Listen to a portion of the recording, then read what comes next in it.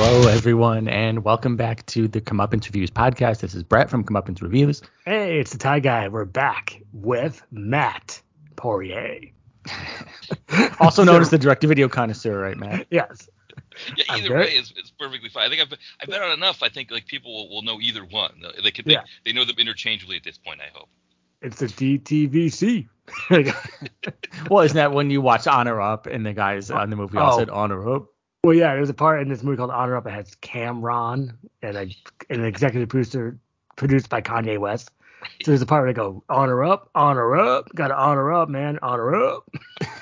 It's like 5 to 10 minutes of this scene. It's like, it's always like gangsters that are like working out in like this guy's like house, and you go honor up.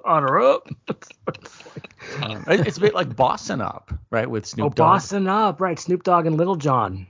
Have you seen that, Matt? No. My weekend viewing here. This could be. Yeah. I mean, you might not want to watch Honor Up and Boston Up back to back. First off, I haven't seen either one, so I don't know what I'm saying really. But I just in the interest of not confusing the two, you might want to space them out because the titles are so similar. I have 15 years apart. Oh, okay. Well, that's a good enough break, I guess. But as we are here to talk about nothing, I mean, I guess not really nothing, but Ty and Matt have some no subject ideas for me. Well, before we do that, we have should have been an action star. Mm-hmm. And Matt has one, and I guess Ty, you have one. Yes. So Matt, you want to go first? Oh yeah, do you want to do mine? Okay, yeah. So I was telling Ty how this came about. I heard Sean Colvin's "Sonny Came Home" recently, and I was like, that was a real VH1 hit. Like that was what was on VH1, and I was like thinking about the VJs at that time, and I remembered Kane. He had kind of like this blonde spiky hair at the time. He was one of their VJs, and I remember he kind of didn't fit with like the whole VH1 aesthetic that they were going for in the early 2000s. But I was like, boy, Kane could have been an action star.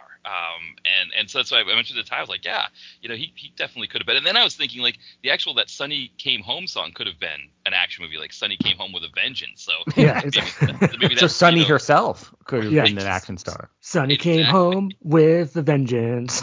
Yeah, exactly. That song's kind of dark if you listen to it. It sounds like it's about a woman who's like setting a house on fire or something like that. Like she's like burning her ex-lover's house or something. It's like waiting to exhale. That's the big scene in that movie, a movie I've never seen. Just like Whitney Houston like burns, I don't know, maybe Forrest Whitaker's car. I don't know. That was the thing in the trailer because he had, trying to get the men to watch that. Right, tough sell, but sure. I didn't fall for it. It's just like, but with Sonny Came Home, to me that's an easy song to confuse with Where Have All the Cowboys Gone, by Paula Cole. Very similar, both kind of. I think we've talked about shop rock. Say you're at Home Depot and you're looking for duct tape, and both of those songs kind of come over the PA system.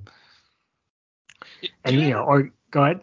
I was gonna say, do you ever run into a situation where you're in a place like that, whatever it may be, pharmacy, grocery store, Home Depot, and you hear a song from that period, and you're like, who did that? But there's also a sense of like, I don't want to Shazam it, right? Like I feel like I should know who did that one. Absolutely. I was just in that situation recently. Oh, what's that? I was at Stop and Shop, and then I heard this very familiar keyboard riff coming over the speakers. It was do do do do do do do do do do. It's like, okay, I know this song. Human League. Oh, the fascination. Exactly. That's what it was. Even so it's like obviously that's what it was once the chorus kicked in. But like in that moment, I heard and I didn't Shazam it. I thought, no, I'm not going to cheat because I do know this song. And then yes, the chorus kicked in. It's like, yes, this is the Human League. And then for a second I thought it might have been Thompson Twins. Yeah. Oh, Thompson Twins? No, but I think it is Human League. But yeah, so that just happened to me just a few days ago. Yeah, I had one recently where it was You Wanted More by Tonic. I don't know if you remember that one. Well, I remember the band Tonic. I do remember them. Yeah. I remember, like, If You Can Only See, is that Tonic? If you can only see the way. Yeah. So their next album, they had this song called You Wanted More. It was like, you wanted more than I could give, whatever. And it was like, I was like trying to think who did this, and then when I realized that who it was, I was like wishing that somebody in the store would ask me who the song was, so I could be like, yes, I know who did this. Like I've got this knowledge that means something. But, and it's funny because there's at least one playlist on YouTube from a guy who either worked or currently works at Home Depot, and he actually put together a YouTube playlist of all the songs that are kind of like obscure songs, like not like really well-known songs that are played at Home Depot, just to help people out so they could hear the songs that they maybe didn't know. And it's really incredible what he did. He like figured out all these songs by these lesser known, almost unknown artists, which they will throw in from time to time, and he put them all together and put them in a playlist. Well, that reminds me, guys, at Stop and Shop a couple of years ago, and they played some weird song. It was by the band Parker Theory. You ever heard of this band? Parker Theory? No, it doesn't ring a bell. And the song's called Drawn to You. Don't know it. You should look it up because it's kind of catchy. It's like, I'm drawn to you. Whoa, I'm drawn back to you. So it's like it's like they do play. They don't always play, songs by bigger artists. Maybe this is something to do with licensing, where they can license certain they can't afford certain songs. But I know they played Invincible. Benatar. Yeah, they played that when I was, hanging around the, fruit and vegetable section at Stop and Shop. Right, because those brown spots on the bananas, they're not invincible. They're not. They're very invincible. When I was looking up Kane, it's like, wait, what Kane look like? He kind of looks like Steven Dorff from the '90s. So he's like a Dorff clone. He's like a slacker type of guy. Yeah, he has like this blonde kind of spiky hair. So I looked him up and I found something about Kane. Which is what? This is from the Variety from the year 2000. Okay. Acting spider bites Kane. How hot is HBO's Sex and the City? Try this. The William Morris Agency is getting the word out that Kane, the magnetic New York DJ who hosts The Rock Show on VH1, is guest starring on Hot Child in the City in the September 24th episode. Kane, 30, will use his real name, Doug Peterson, in his billing for the episode. Although he's never taken any formal acting lessons, Peterson's goal is to become a leading man in movies and TV. So, William Morris is so high on his work in the Hot Child episode that it's planning to push to get him more acting jobs on that in the strength of that performance. Well, I love the research that you did on this. So you found this Variety from 2000, and they're pushing Kane, which is funny because I don't know if it's the same Kane. I would imagine it would have to be, but well, there's Kane, and then there's Kane with a K, right? Well, the wrestler who's in See No Evil. Right. So if you look up Kane Peterson on IMDb, guess how many IMDb credits he has? 4. He won, exactly. 1. Oh, okay. That's Sex and the City episode. As Doug Peterson.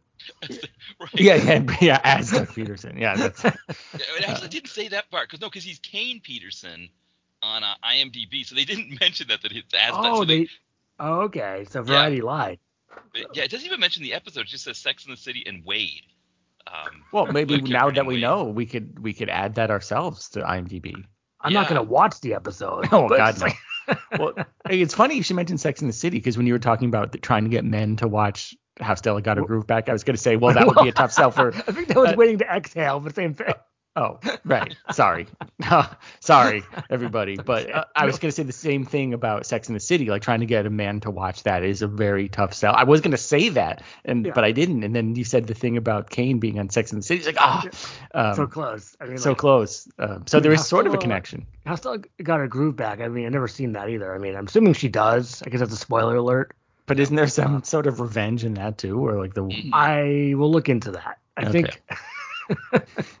I'm on the case for the next episode. But I think Kane is like a DJ, I think in Connecticut, but it's one of those pop stations that plays like Miley Cyrus, Top 40. Top 40, like the hot Miley Cyrus songs from 2013. That's the only hot songs I know. Well, but I think those are the ones they're still playing. But see, because Kane, I feel like is more of a rocker, and he kind of doesn't really want to be doing it. But it's like the only DJ job he could get. So he kind of like is disgruntled as he is. Oh yeah, and here's Christina Aguilera. Yeah, and he doesn't really want to be doing it. But well, if it's the same guy, which I imagine it is. Did we talk about in the last episode of Connoisseur that Casey Kasem was an action star? Because he's like a DJ. Like, yes, that's right. Yes, I remember that. That's funny. Yeah, another connection. Yes, I can't do it right. I was like, for number 1, Christina Aguilera. It's like. But didn't he like also read letters from people, and the letters are like really short? They're like, Jamie from Santa Clara, California wants to hear Quarter Flash with Harden My Heart. And here it is. And then he'll play it. It's like, okay. Yeah, they were like long distance dedications. Yeah, so it's like, I met Jim, at couple skate at the local, we were skating to the Jets, make it real, and I lost Jim but I wanted to play this, and hopefully he'll hear it. So here you go, Jim. Here's Make It Real by the Jets. Jim, with the Jets. With the Jets, yeah. Also the Jetsons. So our action star also, we have an extra action star. Yes. I told us to Matt. Here we go, Brett. George Hamilton. Oh yes, George Hamilton. Yeah, that is a little surprising that he never went down the road of being a gritty sort of this is perfect shooting man, because it would be called Burned. It's one tan too far. So, I like that. Burned. That's good. Yeah. And then he's like maybe like a Raymond Chandler detective kind of guy, but also shoots people. Mm-hmm. So I don't think he's going up against Delgados or something like that. No. But yeah, he was burned because he got a raw deal in life. They screwed him on some sort of deal, like maybe a land deal or something. And then I could just see he's wearing a suit like the whole movie, because he usually wears a suit. And then he punches people, but the suit always gets ruffled. That's all. Right, and his tie is maybe a bit askew, but he never gets too rumpled because it's George Hamilton. And then I guess the love interest could be maybe like a Joan Severance, maybe like kind of his age. So it's like I was thinking Mona from Who's the Boss? Katherine Hellman. Sure. How about her? Boy, yeah. She can be sad on the phone. George, be careful out there. I will. But I've been burned. So it's like one too many times. Matt, do you have any thoughts? Well, so one thing I'm wondering with George Hamilton is in the gritty action, or do we give him the 5 o'clock shadow, or do we go clean shaven? No, he needs the tan. He needs to. Yeah, but that's not the question. Does he have the tan? A tan beard? Well, like a Lyle Alzado kind of look, where that's a good.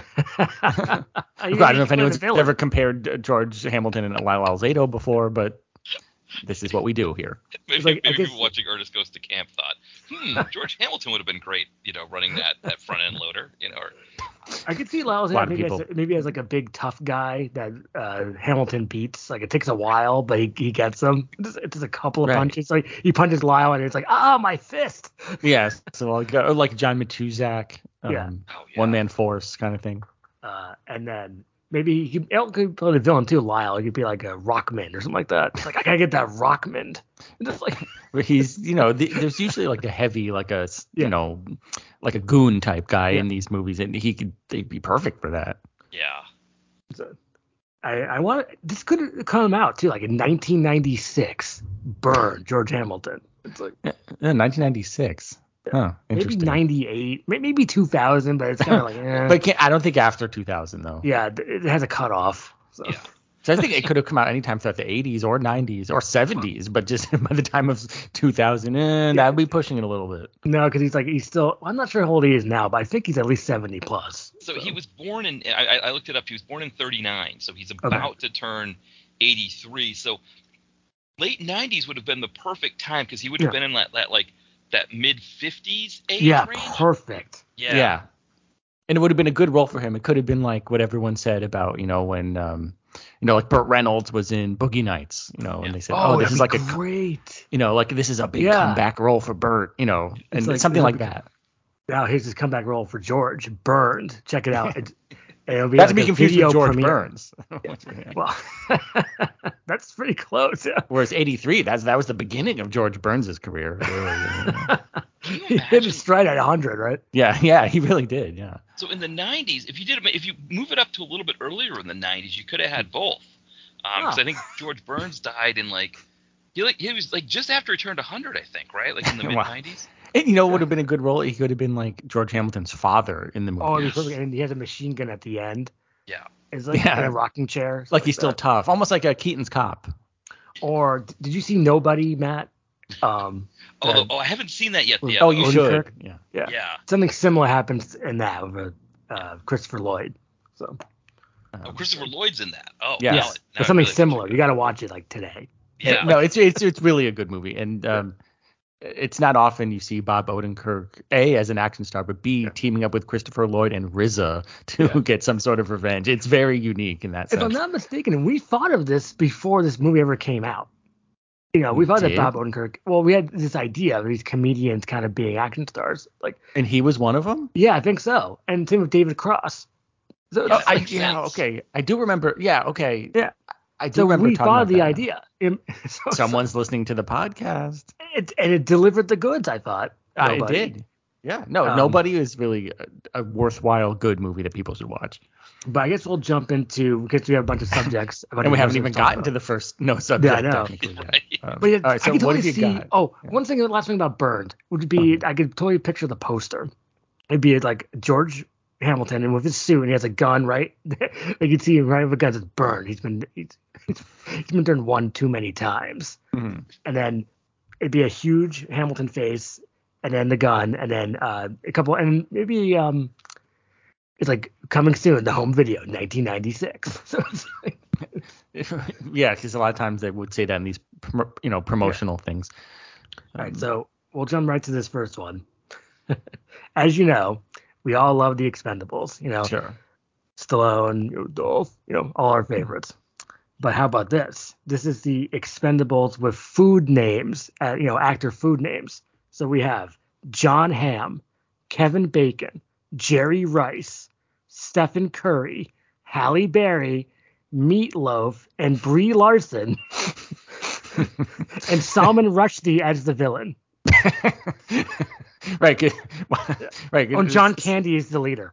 Oh, yeah. Okay. Do you have a name for this movie?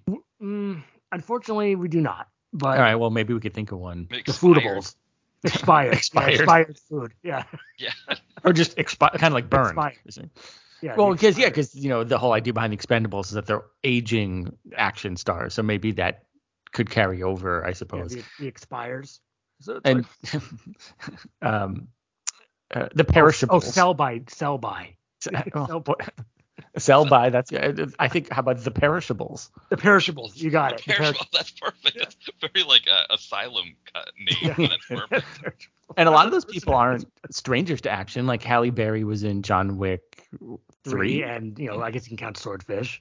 And then Sure. Why not? I always count Swordfish, no matter what we're Kevin talking Bacon too. You got Death Sentence. Right. Yeah. Meatloaf was in Blood Rain. Fight Club. Fight Club. Yeah, he beat up some people. Stephen Curry. He's a basketball playing man. Wait, who's the guy who choked out the that Meta fan? World Peace. Yeah. Oh no. Oh, well, I was gonna say because there was the guy who choked out his coach, Latrell Sprewell. Who Ron Artest? Okay. But Ron Artest is the one who went in the crowd. He's now Meta World Peace, but yeah, he went into the crowd and grabbed the fan who like threw a cup of soda or a cup of beer at him or something. Wait, who did you say? I cut you up. Me? No, I Matt. didn't say anybody. Oh no, I was just saying Meta World because I was saying there was another player who choked his coach, Latrell Sprewell. So. So Wow, he went on a sort of through the spree. play. Yeah. Wow. Yeah, it's funny because I mean, I guess from basketball, Killing right? spree. You've got Rick Fox who did some stuff. Shaq Oh. obviously has done some things, but you'd think basketball guys, like maybe it's because they're so tall, it's hard to cast them because it's like if you put like whoever it is, even Stephen Curry is like he looks short, but in real life he's taller. So if you put him next to like Tom Cruise, he'd be like towering Right. over him. Yeah, that's probably why. Of course, at the archive we did come across that movie. What's it called? Heaven is a Playground. Yes, and it And- has your favorite basketball player. A Brett. Dikembe Mutombo. Oh, Yeah. He's in the movie, and I guess so. He plays like the Kembe. Yeah. Doesn't play himself. It's like, well, I mean, his acting is probably really amazing. And also, yeah, wasn't and- Kevin Bacon in The Air Up There, which is He was. Yes. It's right there. And then John Hamm, Mad Men's the ultimate action show. It's better than not Strike from what Back. I've heard. Yeah. No, it's the ultimate boring show. But it's like, But this is a funny idea. I like it. I think it has potential. because it's actually mostly plausible with these people, with the exception of Meatloaf and John Candy. Right. All these people are still around. So Yeah, I like it. I think we should go. This should be made. The same people that stole our idea for Nobody should be listening to this podcast. They can make this movie. it works for me. I guess And then maybe it could be like, all these people work in like a restaurant or a grocery store. Yeah, and they all have to come together. Exactly. Yeah. So and they work in different departments. Like someone could work in the meat department, someone could work in the cheese. There could be a new like Alison Brie could play like the girl who gives the free Brie Larson, samples. you mean? Oh, Alison Brie could work too. Yeah, okay, Alison Brie and Brie Larson, that works actually. Yeah. They could be sisters. Right. And they both work, and they have to come in early to give the free samples of the cheese, and they don't want to do it because they have some conflict. Right, I could see that. The terrorists come in and take over the grocery store.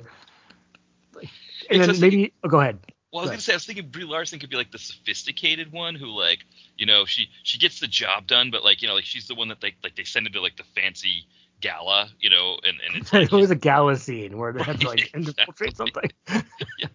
Was it Mission Impossible 3 where the woman goes into the Kerry gala Russell? scene to like stain Philip Seymour Hoffman's shirt so they can like kidnap him or something, and he's like, she like gets the wine on his shirt, he's like, it only costs like thousands of dollars, so it's not worth anything. Well, I'm glad to hear someone else besides Ty doing impressions on this show. Yeah, the one Phillips that's my Philip Seymour Hoffman impression actually is Mission Impossible 3 when they catch Tom Cruise and he's like, put an explosive charge in your head. That's it. Just that's really good. Yeah, it's not bad. Yeah, it's like, that's good. Put an explosive charge in your head. It's like, okay, you're the baddie in this movie, Philip Seymour Hoffman. It kind of works in a way, but it kind of it's like I don't know. It works, but it's still really odd casting, and so it almost doesn't work. So it's like, well, maybe he was still high off of his performance in Capote, that he was doing more of a Truman Capote type of thing. Don't get me started on that. I know. Well, I think this would definitely go to the theater. Yeah, sure. In 1999, sure, yeah. Well, I think was Brie Larson born? I mean, it's like, okay, we can't get this all perfect. Some people might have passed away. Some people might be young. I don't know if we could get everyone together. Okay, but in this fantasy version, yeah. Yeah, John Candy would be the leader, so he would have his beret and he would, bark out orders. He'd be the Barney Ross of this movie. Yeah. So. Well, that would be befitting for him. I could see that being like his last movie or something. Yeah. And then Salman Rushdie, you could totally see that as the villain. English accents and everything. Yeah. That'd be great. It's like, we will destroy America, and then you get a close up of Kevin Bacon. It's like, I don't think so. Right, because there has to be some like one liner. Like one. Well, maybe if they're in the meat department, it's like time for a fresh cut. It's like. Right, then it'd be like then there's a knife fight between Kevin Bacon and some terrorists. Yeah, exactly. That'd be great. And John Hamm has to do something. I mean, he could be like the manager. Yeah, the food puns just have to abound, right? Many food puns. There has to be a rule, right, where like you can't have more than 2 pages worth of script without at least one food pun. Right. Otherwise, it's a waste. I mean, a lot of brainstorming would have to go on. I mean, we've done a bunch, but we could maybe do some more. Maybe, like Halle Berry saying, "Aren't you glad to see me?" Yeah, right. Exactly. Because obviously she works in the produce department. Yeah, exactly. Yeah. So. But I also want to keep talking about this more. I have a kind of connection. What's your connection? To the Perishables, which is some more TV show ideas. Oh, okay. This is how Perishables came about, which was Ham and Bacon, the cop show.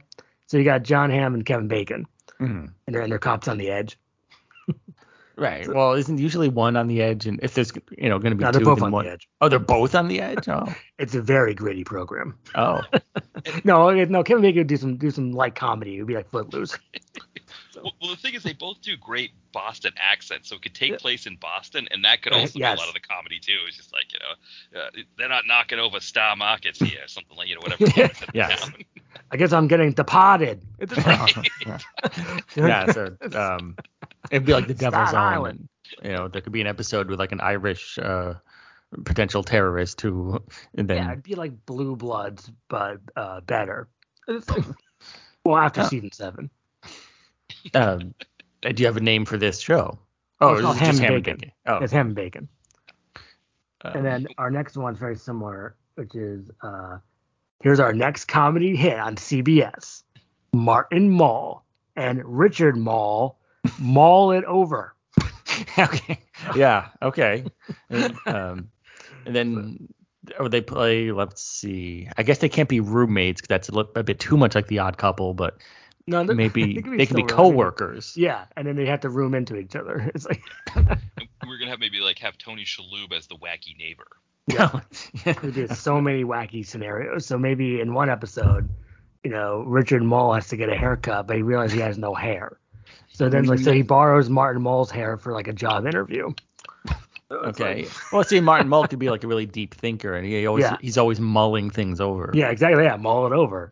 Whereas Mull is more like, I mean, he probably isn't going to want to be like Bull. He's probably going to want to do something different. So maybe like Richard Mull could. Well, see, if Tony Shalhoub's the wacky neighbor, Martin Mull wouldn't be the wacky bailiff. They can't be two wacky characters. I just picture it would be kind of like an Odd Couple or a Friend. People are in these like kind of a neighborhood complex, going to the Central Perk or whatever they went to. Well, maybe it could be more of a drama like a Melrose Place where they live. The Odd Couple had was it Al Mullen? What was that guy? The guy who was also on Happy Days, who took over for Pat Morita. Yeah, he was the owner of Al's Diner. Right. On The Odd Couple, he was their friend who was like a police officer who would like play poker games and stuff with them, and he was kind of wacky. So you can add a little extra wacky, I think. I guess if it takes place in New York, maybe that's the rule. As long as it takes place in New York, you can have extra wacky. Sure. If it's anywhere else, maybe people are more depressed and they. Time with some extra wacky tonight on CBS. We'll mull it over. Yeah, with Die, Do, and Don.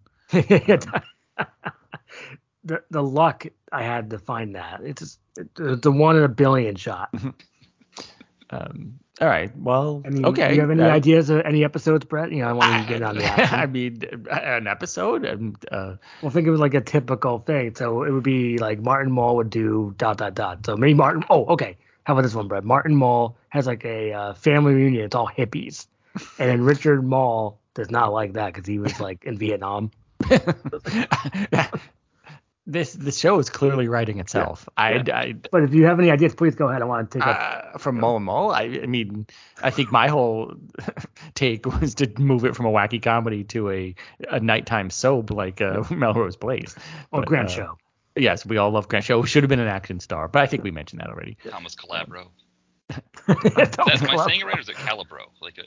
Calabro. Yeah. Calabro, man. All right. I feel like maybe you can move on to your next one? Subject. Sure. So we have some podcast ideas. Oh. So here we go. We'll start with the Calm Meanie podcast. So it's like, he's calm and a meanie. So it's just like. And of course, guess who his first guest is, Brett? Christian Slater. Yep. Matt, thoughts? Yeah, and of course they kind of hash it out. We had a great one there where we were fighting in the episode there.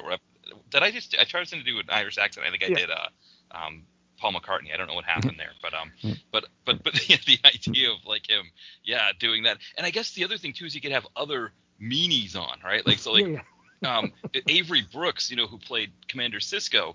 I mean, he was kind of a meanie in Spencer for Hire, right? And that could be like the thing, like, oh yeah, you're kind of known as a meanie, but maybe that's what it is, right? Is that people who are known as being meanies, they show up and they're actually calm, on his show, on the Calm Meanie podcast. Yeah. So it's like... Yeah, well, isn't there also a comedian, Kevin Meaney, who's sort of like he's like a Richard You're Kind. like a crazy person. Yeah. Is he like a Richard Kind? No, I won't say knockoff, but Richard Kind kind of clone. I don't know. Maybe, okay. Yeah, that was his routine. You're like a crazy person. Yeah. I remember my friend Petrowski would do all kinds of impressions. And I remember one time we were over at his place, and his mom's cousin was visiting. So his mom, dad, and cousin, they had a little bit too much to drink. They were having a fun time, and they called us into the kitchen so my buddy could do impressions for them to like entertain them.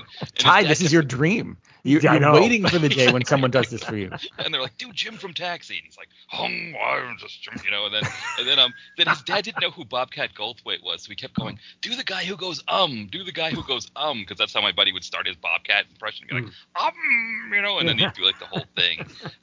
But I remember he was sprinkling in Kevin Meaney because we were we'd seen him do a comedy special on Comedy Central, and he was just like, "You're like a crazy person walking around with a puss," and all stuff like that. And I remember his parents and mom's cousin would just like look at us like they were laughing at like Jim from Taxi, they're laughing at Bobcat, and then "You're like a crazy person." They're like, huh?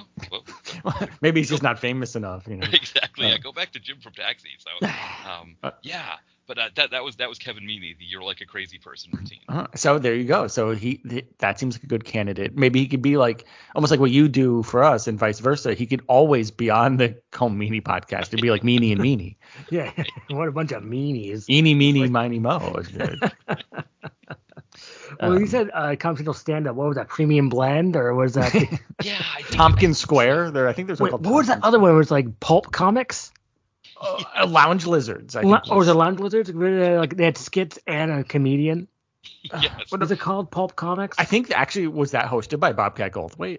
I think it might have been. It was. Yeah. Okay, I can't remember that. The one I remember with Kevin Meaney actually was like a USO special where he was doing Navy training, and I guess like they were showing him how the Navy have these shirts that if you are submerged in the water, you can blow air into the shirt and it will help you float. And I remember he was in a pool demonstrating, and he's like, "Oh, I'm floating, I'm like a crazy person." So he just says that line in any situation. I don't remember if he said. Actually, to be honest, I don't think he did say I'm like a crazy person there. I think that was me kind of just adding a little a little flourish to it. But I mean, I could on be the wrong, premiere episode of the Comedy Podcast, it'd be Comedy and Slayer talking about their great fight scene, Soldiers of Fortune. Yeah, remember when I punched you in the face? Yeah. I did that awesome elbow move. Like, I would have beat you, Christian. It's like, Slater, I would have beat you. So it basically... So it'd be, the first episode would be like memories of, Soldiers of Fortune? Yeah, memories of Soldiers of Fortune. I'd listen to it. That's really one of cinema's greatest fight scenes. So it's like... It's so rare that when you see two people cast in a movie that you want to see fight, that they ever actually fight, right? I mean, the one I think of is now I can't even think of the name of it. Retrograde with Dolph Lundgren and Gary Daniels, where I'm like, it would be great to see the two of them have a fight scene, or at least maybe get after it with some action scenes together. We get none of that. Where Soldier of Fortune's like you're thinking, there's no way I'm going to see something so great, and it's like just surpasses your there's no way. Well, that is the magic of DTV. I mean, you really don't know what you're going to get. Like it's unpredictable. It could be like a dud where it's nothing like what you think, or it could over deliver the goods and give you more than what you want. You never know.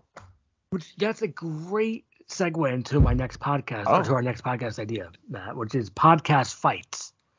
So all of our top 5 people, like top 5 actors we usually do, could be fighting in movies. So look at this: Billy Blanks versus Robert Ginty, Jerry Trimble versus Hughes, Wincott versus Rothrock, Zadar versus Marcini. They've never fought anything. These are podcast fights. Okay, this is interesting. I feel like this could almost be a segment on our podcast. Well, it is our podcast. Well, yeah, that's true. But I mean, we could develop this idea into a segment. Like today's, I don't know what we call it. Fight? Should have been an action fight. Or something. Okay, that's something. It should have been an action fight. or Matt, you have a rockin' version? It has to be rockin'. Should have been an action fight. Yeah. Well, speaking of Trimble, isn't that like the whole soundtrack to what movie is that? Fist. Live by the Fist, or just about just squealing guitars, like anything that happens. Pew! And he's like roundhousing people. Yeah. And Stranglehold, he asked, "How about a diet sandwich?" Yeah, that's the one with asking for a diet sandwich, which we'll always mention forever. Yeah. I guess it could be a real thing, a diet sandwich. Just have low fat cheese. Just like we'll talk to Allison Brie about it later. Yeah, exactly. But the thing, but Matt, I think you were going to say something about this segment about the. Yeah. But I mean, are we talking about like things that really could have happened, or is it? Yeah. Okay, so it's not like a thing where it's like, Charles Bronson fights, Scott Adkins. It's something that probably wouldn't ever actually happen. No, these are real things. Well, unfortunately, Bob Zadar is gone, but this really could have happened. Bob Zadar versus Marcini in a movie like Forgotten Warrior 2. That is very surprising because they kind of trafficked in a lot of the same type of stuff, And Trimble versus Hughes, it's right there. Oh, why didn't that happen? That's a really good one. Yeah. If you have any ideas, Matt or Brett. Because I think thinking about some of the best fights. All right, like you've got we just talked about Slater and Colmini. You've got Speakman and Shatner and yes, Land of the Free. Yeah, and so it's like Lamas and Hughes and Bounty Tracker. Yeah, it's like the idea that you've gotten some of these makes it like, okay, we should be having these others. I mean, I think Zagarino and Dolph Lundgren in a gym fight would be great. Oh, that'd be great. Like they're working out together. Maybe one of them. Here's how it starts, right? Is that maybe they're working out in the gym, they're wearing shorts with like the tank top things or whatever, and maybe Zags makes a comment, something like, "Hey man, you still work? Haven't been working on legs lately, have you? He's like, what? You say my legs aren't? And then my legs aren't very good. Right, exactly. I'm going to spot you right now. It's like, well, yeah.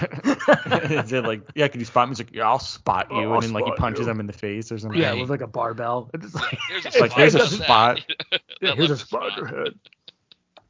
I cut you off, Matt. Go ahead. No. That's what I was saying. No, I think maybe that's part of it too, right? Is you come up with how the fight could have possibly happened in the movie. Great point. Yeah. That's true. And there's been gym-based fight scenes before. I mean, so this could really work. In fact, even it was The Killing Machine. Wasn't there like a scene in a gym, or maybe it was a home gym? It was more of a home gym. Yeah, that's right. Yeah. But Trimble versus Hughes is probably is a good idea because you could totally see this where Trimble punches Hughes, makes no dent. Yes. Yeah. And then vice versa. Punches. He does the same thing, no dent. No dent, yeah. It goes on like that for a while. It's almost like Expect No Mercy, which now has been released by Vinegar Syndrome. The scene with, was it Wolf Larson versus Billy Blanks? And Billy Blanks, where they basically tear. Yeah, the shirt tearing is just that's worth the price of admission alone. It does have a commentary by Jalal Murhai, so maybe he'll explain why that. No, we're not gonna be that lucky. I gotta check that out because I think I was talking about Expect No Mercy with Will from Exploding Helicopter because he wanted to do an episode of like virtual reality in movies. That period in the 90s. So, there's a lot of Murhai head. Yeah, floating Murhai head. Yeah. The floating Murhai head. We talked about that one. We also talked about virtual combat with the floating Rip Taylor. Yeah. Yes. So 2 out of the 3 movies we talked about, because the third one was actually no, all 3 of the movies had, because we also had we talked about Cyberjack, aka I was just gonna say Cyberjack. Yeah. Yeah, just who was floating in that? That was you had at the very end you get, it's not really a floating head, it's like a computer Brian James head. Oh. Where he's like laughing because he's used the virus that kind of goes into the computer and now his face is there. I'll count that. It's not quite a floating head. It's not almost as good. It's not. Yeah, it doesn't quite meet the other 2, but it's. I guess it's like 2.5 is what you get maybe for those 3 movies. But it is an interesting pattern or like a motif. Like, why do they have floating heads in the future? That could be a fight too. Rip Taylor versus Joel Murhai, or Rip Taylor versus Rip Torn. Yes. Yeah. And they can rip each other's shirts like an expected. Oh no, I don't want to. And maybe you go to the Bloodhound Gang line about Rip Taylor, and that's how the fight starts. As Rip Torn goes, Rip Taylor, your girlfriend, I nailed her, or something like that. And it's like, what? How dare you? And then it's like, boom, boom, and that's how the fighting starts. Yeah, this is something here. I think.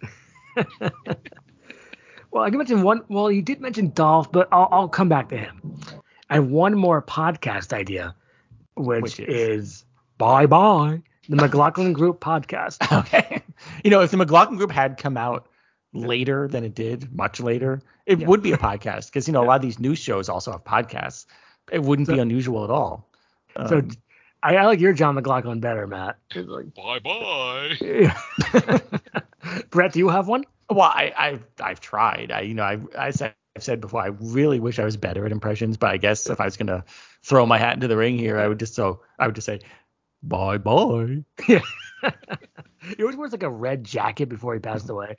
Like he was like propped up by like stilts basically. And then he had in his contract that Eleanor Cliff couldn't host the show. No. So is that true?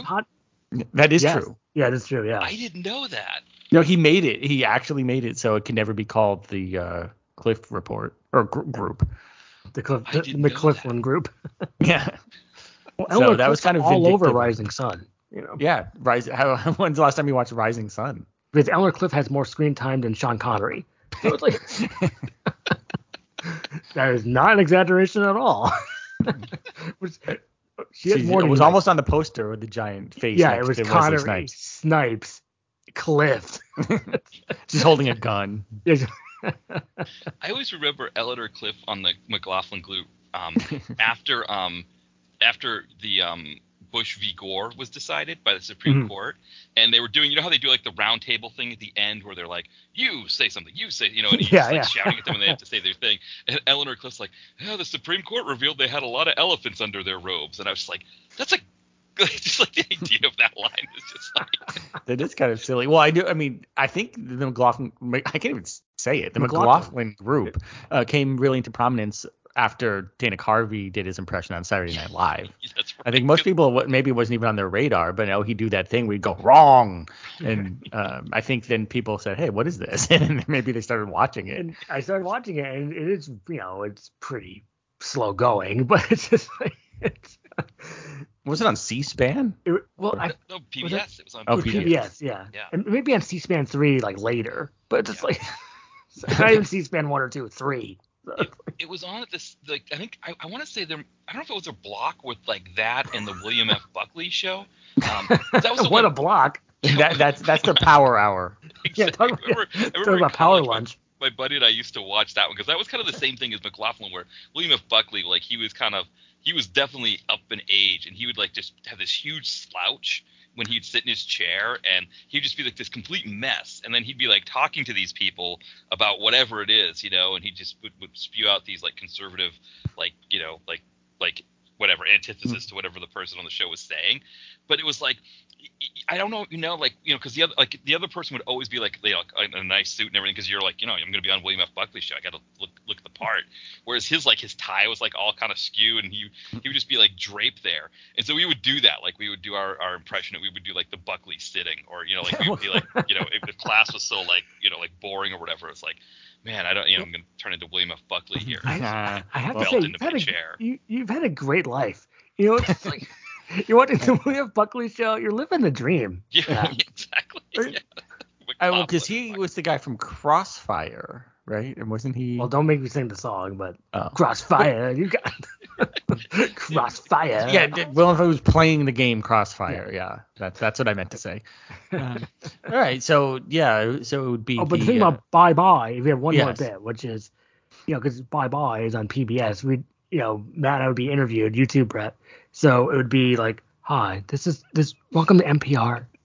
My name is Cayenne Pepper, or it's really Cayenne Wolf. But in today's spotlight, it's Bye Bye, the McLaughlin Group podcast, and its creators, Matt, Brett, and Ty. Welcome.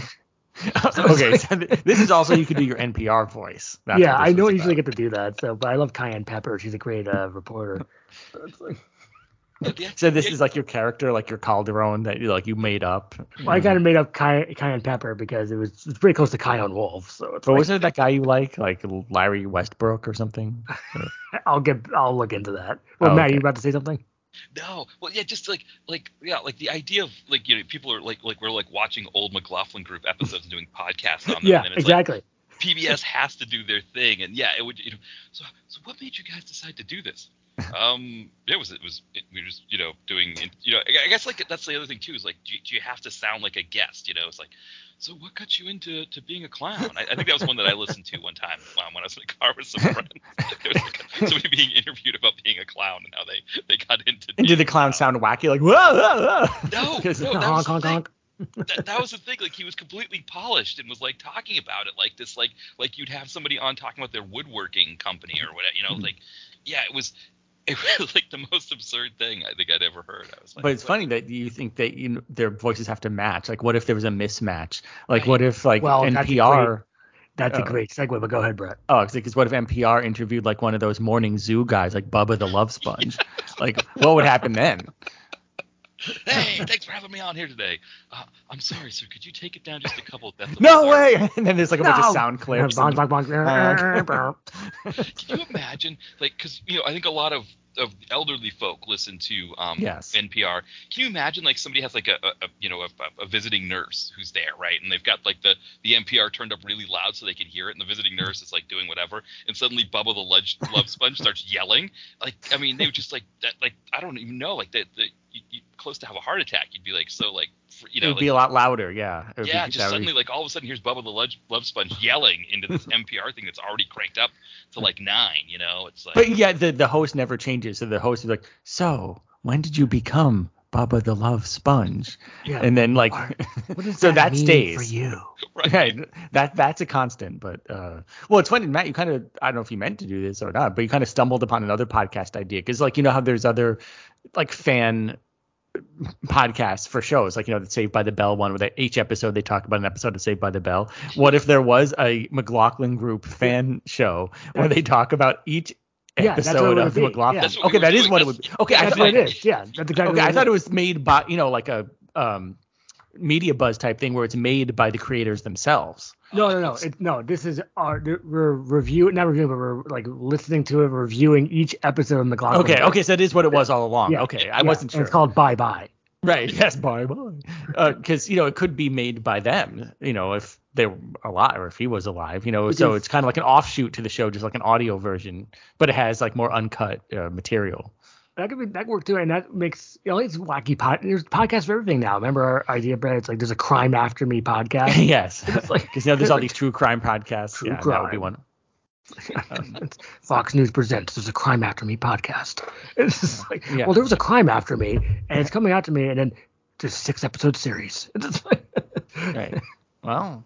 And then you mentioned voices changing, which is a good segue to our second to last idea. Okay. Which is the kind of the return of voice swap, which is Owen Wilson and Dolph Lundgren, they switch voices like the Parent Trap or vice versa, I guess. So Matt, go ahead with your big comedy scene for this one. Yeah, so it's just one of those things where they wake up one day and suddenly Dolph Lundgren's got Owen Wilson's voice and Owen Wilson's got Dolph's voice, and Dolph, he's selling this face cream and he's got to be on QVC with hosted by Rick Delmeyer, and he's like as himself.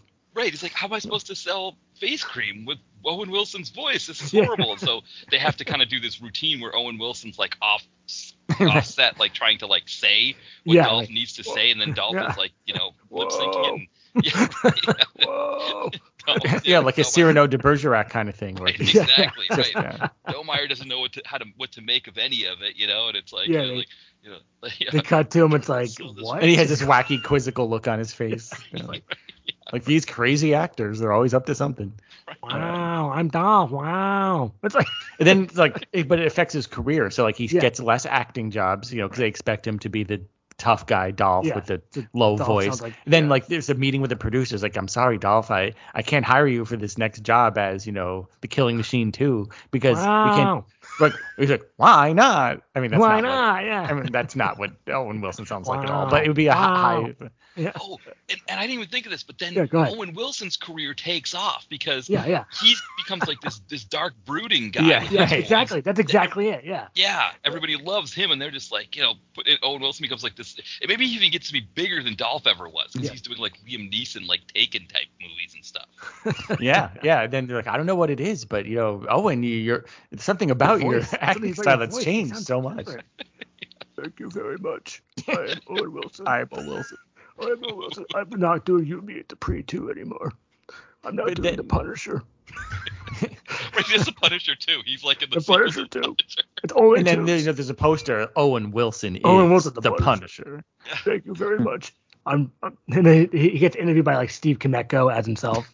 Like, thank you, Steve. As Owen Wilson, I'm the biggest action star in the world. It's just like. But then wouldn't there have to be some sort of resolution where the voices go back to normal at the end? Maybe they have like kind of a fight and they punch each other in the throat and it goes back to normal. It's like, you stole my career. Yeah. And it'd be like a big drawn out, like a long drawn out fight scene, like the one at the end of the Hunt. know, between Hilary Swank and the girl, I can't think of her name. It's like this long drawn out fight scene. Oh, Betty Gilpin. Yes, Betty Gilpin. It'd be like that, you know, just this long drawn out thing, and then at the end they're like lying there and they're like all beat up and bleeding, like, wow, I'm back.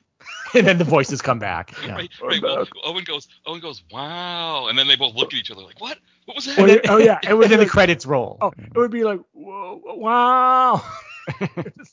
like he's, like a big charge, like he's running after him with a butcher knife, like across the room. He's going, whoa, wow. Like, you know, that's like his big charge, you know, like his cry, his battle cry, and then it. Finn. Yes, Finn. Yeah. I said that the Steen idea too, because in there was, I think it was the Tracker.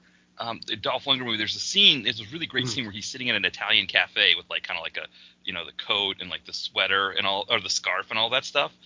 And I like the idea of him having the scarf on and like going to order and then being like, you know, what would you like, Dolph? And he's like, I lost my voice, you know, and he's like, because he doesn't want to sound like Owen Wilson and he has to pretend like he's got the scarf on him, you know, like all that stuff. And that's great. Right, it's like, I have a cold, Yeah, right.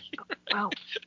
And then, of course, like he spills the coffee on himself and he's like, whoa, and they're like, Dolph, is that you? And it's like, you know, like, he gives himself away. Like even the waitress who's never like met him before, it's like, Dolph, you don't sound yourself. Like you sound different. Or, like maybe she has a thing for him. Like she thinks he's hot.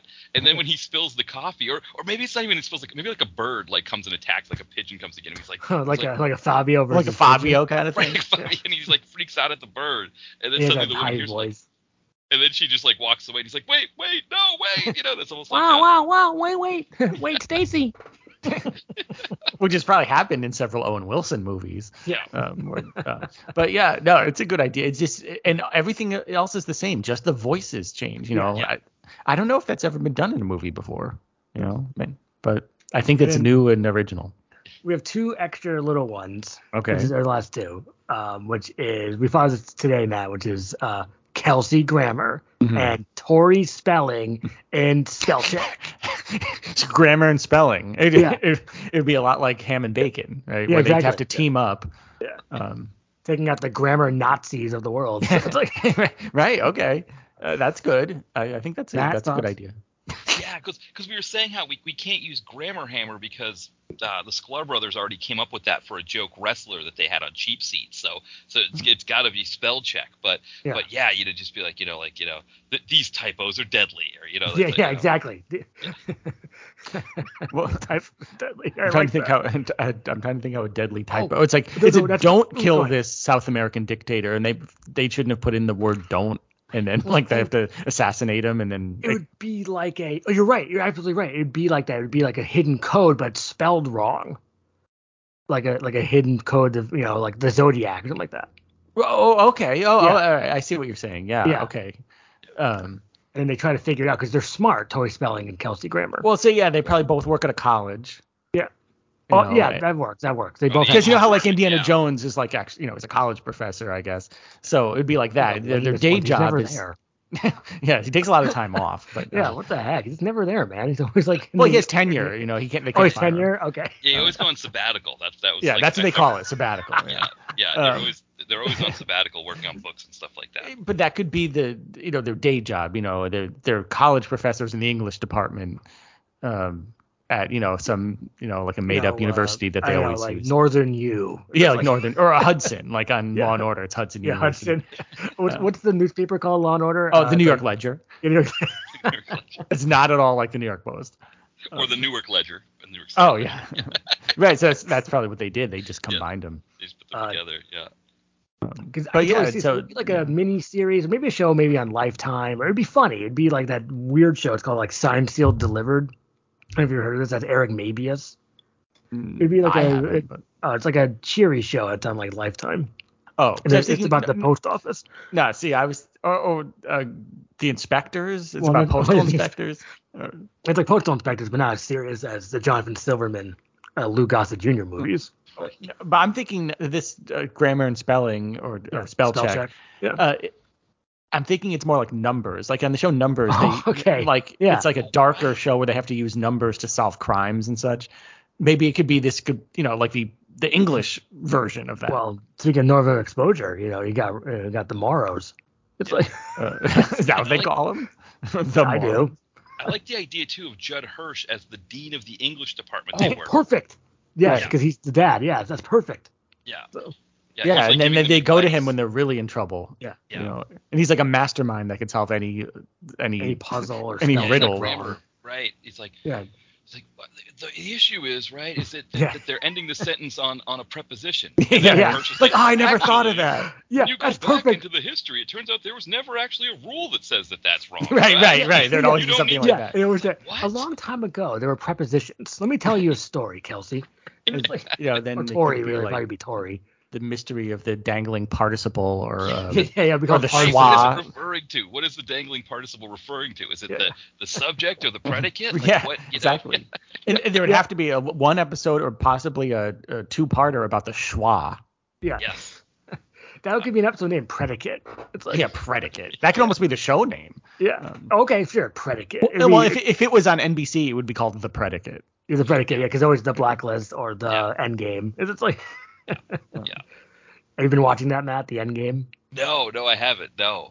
It's like the Blacklist, but instead of Spader, it's Miranda Baccarin. So she carries the whole show, and everyone else is kind of window dressing. So that's basically what it is. I guess that's their formula. They get like a bigger star, and then they have them say all the good lines. All the good lines and cool ideas, and then everyone else is like, eh. It's like. What was the one that had the person who had like all the tattoos? That was like. That's so funny. That's just what I said when. Oh man, off air we were talking about that yesterday. I said the same exact thing. Blind spot. The blind spot. Okay. The blind spot, right? Still the right. Yeah. Well, there's no the, but we'll call it anyway. The blind spot. Yeah. Well, now you're saying in the first season they shot people in the head and it was violent for NBC, but then they got rid of that. Yeah, they kind of watered it down supposedly. So, but I'm jumping back into it soon. I have a huge pile of stuff. I guess our last silly idea. Wow, this is coming in right on time too with the hour mark. Perfect. One more moment here. 2 seconds. It is the great classic new show, 21 Trump Street. Oh. Okay. Okay, your back is against the wall. Okay. It's like Hanson's still in trial.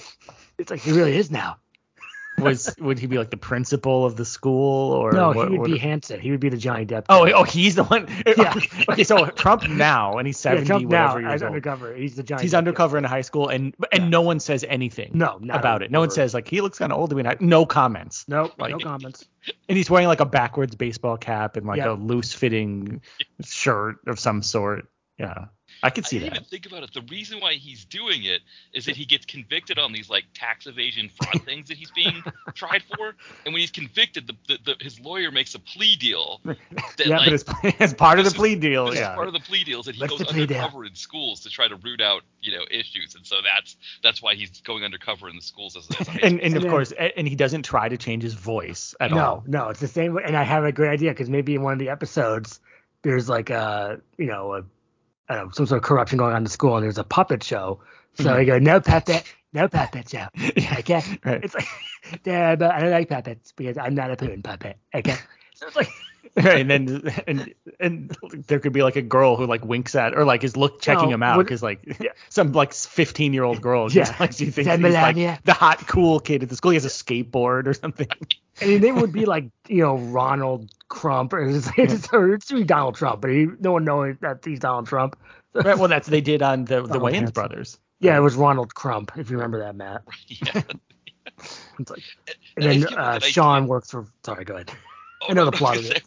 Well, I have an idea for an episode too, where go ahead. Because like nowadays, like they talk about wanting kids to eat healthy in school, and it's like about like dietary restrictions and stuff like that. And like one day he just like gets McDonald's for everybody in the class, and everyone starts like, cheering. Scandal. Yeah. Well, I think he brings his own burrito bowl, and everyone thinks that's really weird. It's like this is my burrito bowl. This is the best burrito bowl. It's like, why do you have a burrito bowl, Ronald? It's like I admire a lot because he still has all the same references. Like at Mar-a-Lago, where I live.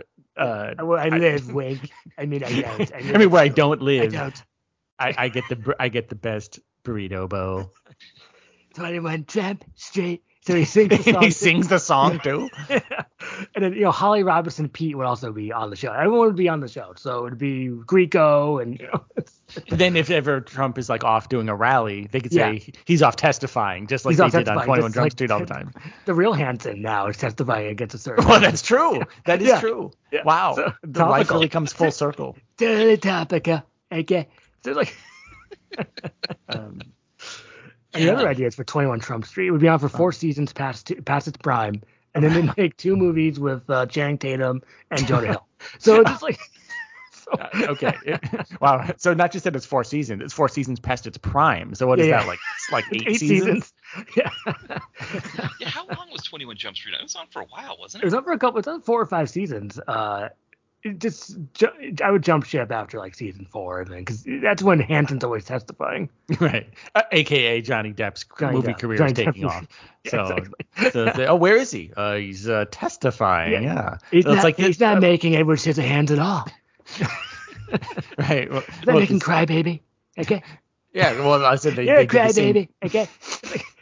You're a pencil neck. But they did the same thing on Miami Vice. Like, oh, where's Crockett? He's testifying. Yeah, that's the ticket. Nope, he's not making dead bang at all. He's just testifying. So that's they always had that out for when like the main star is not around. Well, they got Booker, Well, I think that is how they got Booker, because they wanted to give Grieco more time in the sun. Did you like Booker, Matt? I did, yeah. It's funny, I just realized, right? So I was looking up 21 Jump Street, and I did it by looking up Richard Grieco. All this time, I've been misspelling Grieco's name. I've been spelling it G-R-E-I as opposed to G-R-I-E. So G-R-I. I could see time to call in spelling and grammar. Yeah, spelling and grammar. Spell check help me out. But also, I'm wondering if I've if his tag is misspelled. I'll have to double check here, because it's possible that Point Doom and Oh, well, you want to be able you have to fix that immediately, because you want people to be able to look up Point Doom as much as they want on air right now. Before I kind of understand why you misspelled it that way, because you're probably thinking of Geico, the insurance company. You know. Richard Geico, yeah. So how about that? We had podcasts, we had movies, we had TV shows. How about commercials? Why don't they get Richard Grieco to do an ad for Geico? Yeah. It's like, hi, I'm Richard Grieco. I mean, Richard Geico. I can't tell which one. And then he does like a high five to the gecko or something. Yeah. Of course, I hate insurance commercials, so I don't know why I'm giving them ideas. Well, but why is Shaq in all the insurance commercials? Well, he's in the general. He's on everyone. He's in everything. He needs money. I think so. So here's I don't know. I don't know if I should be doing Shaq gossip. But I think we get some Shaq goss. It's like so supposedly when Kobe Bryant, when he had that sexual assault trial, supposedly when he was being interrogated about it, he made a comment about how I should just do what Shaq does and just pay off my women or something. And Shaq had like a wife and 6 kids at the time, and I think she was like, "Whoa, okay, so you've been cheating on me, Shaq." No. And she dumped him, so he's got a wife and 6 kids that he's still paying for. So he kind of just needs, it's like, sign me up. That would explain Icy Hot and Icy Hot. It's like Bear. He's in like Geico. He's in every commercial I see now. Like, yeah, that's what it is. I think he just needs the money to cover. Well, why can't they make Kazam 2 then? Well, it's a good question. Or Steel 2. Steel 2 again. Steel 2 would be great. I mean, I'm talking about DC action movies, like that's right now with DC, right? They're trying to kind of do this whole like thing. I mean, can you imagine Shaq as Steel in the Justice League? Like, what would that be? Would that be the O'Neill edit, maybe? Yeah, it's the O'Neill edit. So, yeah. Yeah, no, I mean, they make so many of these superhero movies. Surely they can find room for that. I mean, it seems like a no-brainer. Now, just an update. I can say that yes, I was spelling Grieco's name correctly. I went back to the Point Doom review and saw that. The other thing too is Point Doom has 4 external views. Of the 4, 2 of them are you guys and me. So we account for half of the Point Doom external reviews on IMDb. And possibly half of the entire viewership of Point Doom. I don't even think Sebastian Bach has seen Point Doom. He didn't even mention it in his autobiography. So. No, he's one of the 3 images that I have on the post with Sebastian Bach. It has to be. Yeah. So, yeah. Well, we're out of subjects for now. We have we're cooking up some part 6 soon. I heard. I'm excited about that. I'll give you maybe a small preview, which a Okay. certain Seagal could be coming back. Oh, Seagal. So, All right. yeah, we have a new Well, idea with him. I guess there's no shortage of material about him. But the thing about Well, what do you think, Brett? What do you think of these like subjects? You mean, I like them. I mean, they're all good ideas. I mean, there's a lot of puns going on, But I mean, I think you did start strong with the perishables idea with all the food people. And then we ended on 21 Trump Street. So no, I think that was solid. Good trajectory there. I like the order you guys did. It was tricky order because I didn't know it was. I was talking about it with Matt on air, off air. Yeah, so it's like. But yeah, I think we covered a lot of ground here. I mean, we have a lot of different ideas, things they could make in real life if they want, and it's just a rich mine for. It's a rich tapestry. It is. Really tapestry. Like... he's the new Carol King. So. Because the reason I just want to say the reason why Shaq is still working is kind of like Nicolas Cage syndrome, right? Where you have to keep working nonstop. That's the only thing I wanted to say. Even though I think Nicolas Cage is more based upon tax problems, but Shaq just has Shaq problems, just like. But you'd think all the money he made from Shaq Fu would. Or Blue Chips. When he played Neon, you spent like $20 million. But Shaq, how much money did he get for Shaq Fu? I mean, that he ran out of all his Shaq Fu money. I guess can't believe so. It goes quick. It's that he had it. He had the money. It's just with the divorce settlement. Oh yeah, that'll get you. And 6 kids. Yeah, I mean, if he was cheating, I think, right? If you're cheating and it's like you've got 6 kids to pay for. Yeah, I mean, I got to assume these kids have got to be over 18 at this point, but maybe it's just like it kind of just Well, they're probably used to a very high standard of living. You have to keep them in mansions and whatnot. Right. They're all very tall, right? Probably. Well, it's like George Foreman. They're all named George, and are they all named Shaq? They're all named Shaq. Yeah, all his children are named Shaq. And the girls are named Shakina. And yeah. Well, isn't that what George Foreman did? Isn't there a bunch of Georginas? George and Georginas and Georges. Yeah. All right. Well, on that note, but we can say, thanks again, Matt, for being on the program. Yeah, thank you. Thank you guys for generating all these funny ideas. No, it's fun. Matt, did you want to plug? And actually, shoot up the pluggos. I was kind of browsing the Point Doom one, and actually I misspelled Grieco's name throughout the post, but the tag is correctly spelled, so it's kind of funny that I've got to go back and Lucas. You got to go back in. These Grieco reviews, I guess, and and fix them. You have to rethink, well, not just your Grieco reviews, but probably your whole life, because your whole life is you thought Grieco was spelled one way, and then you turn around and it's not. Yeah.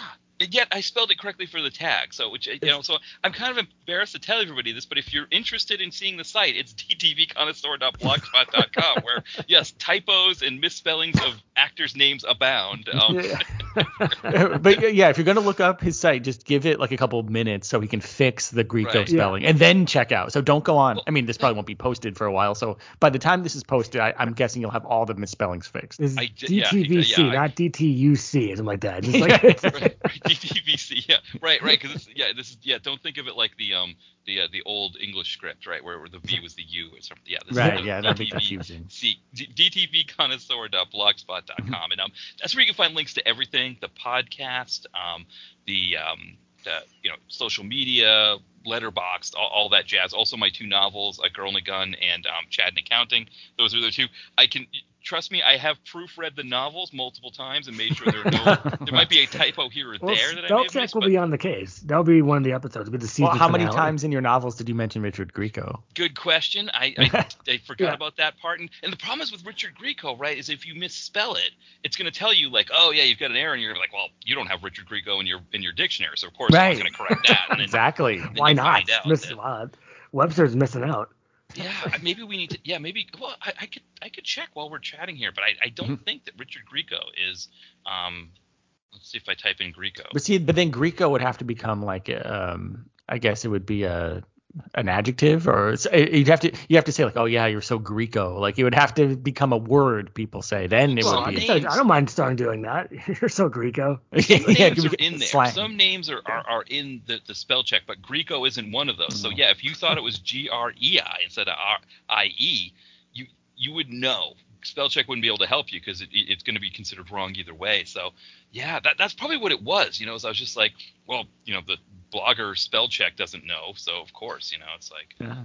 Well, I live and learn. You know, this podcast is nothing if not educational, and people learn a lot. You know, when learn a lot, learn a lot, love a lot. You know. Yeah.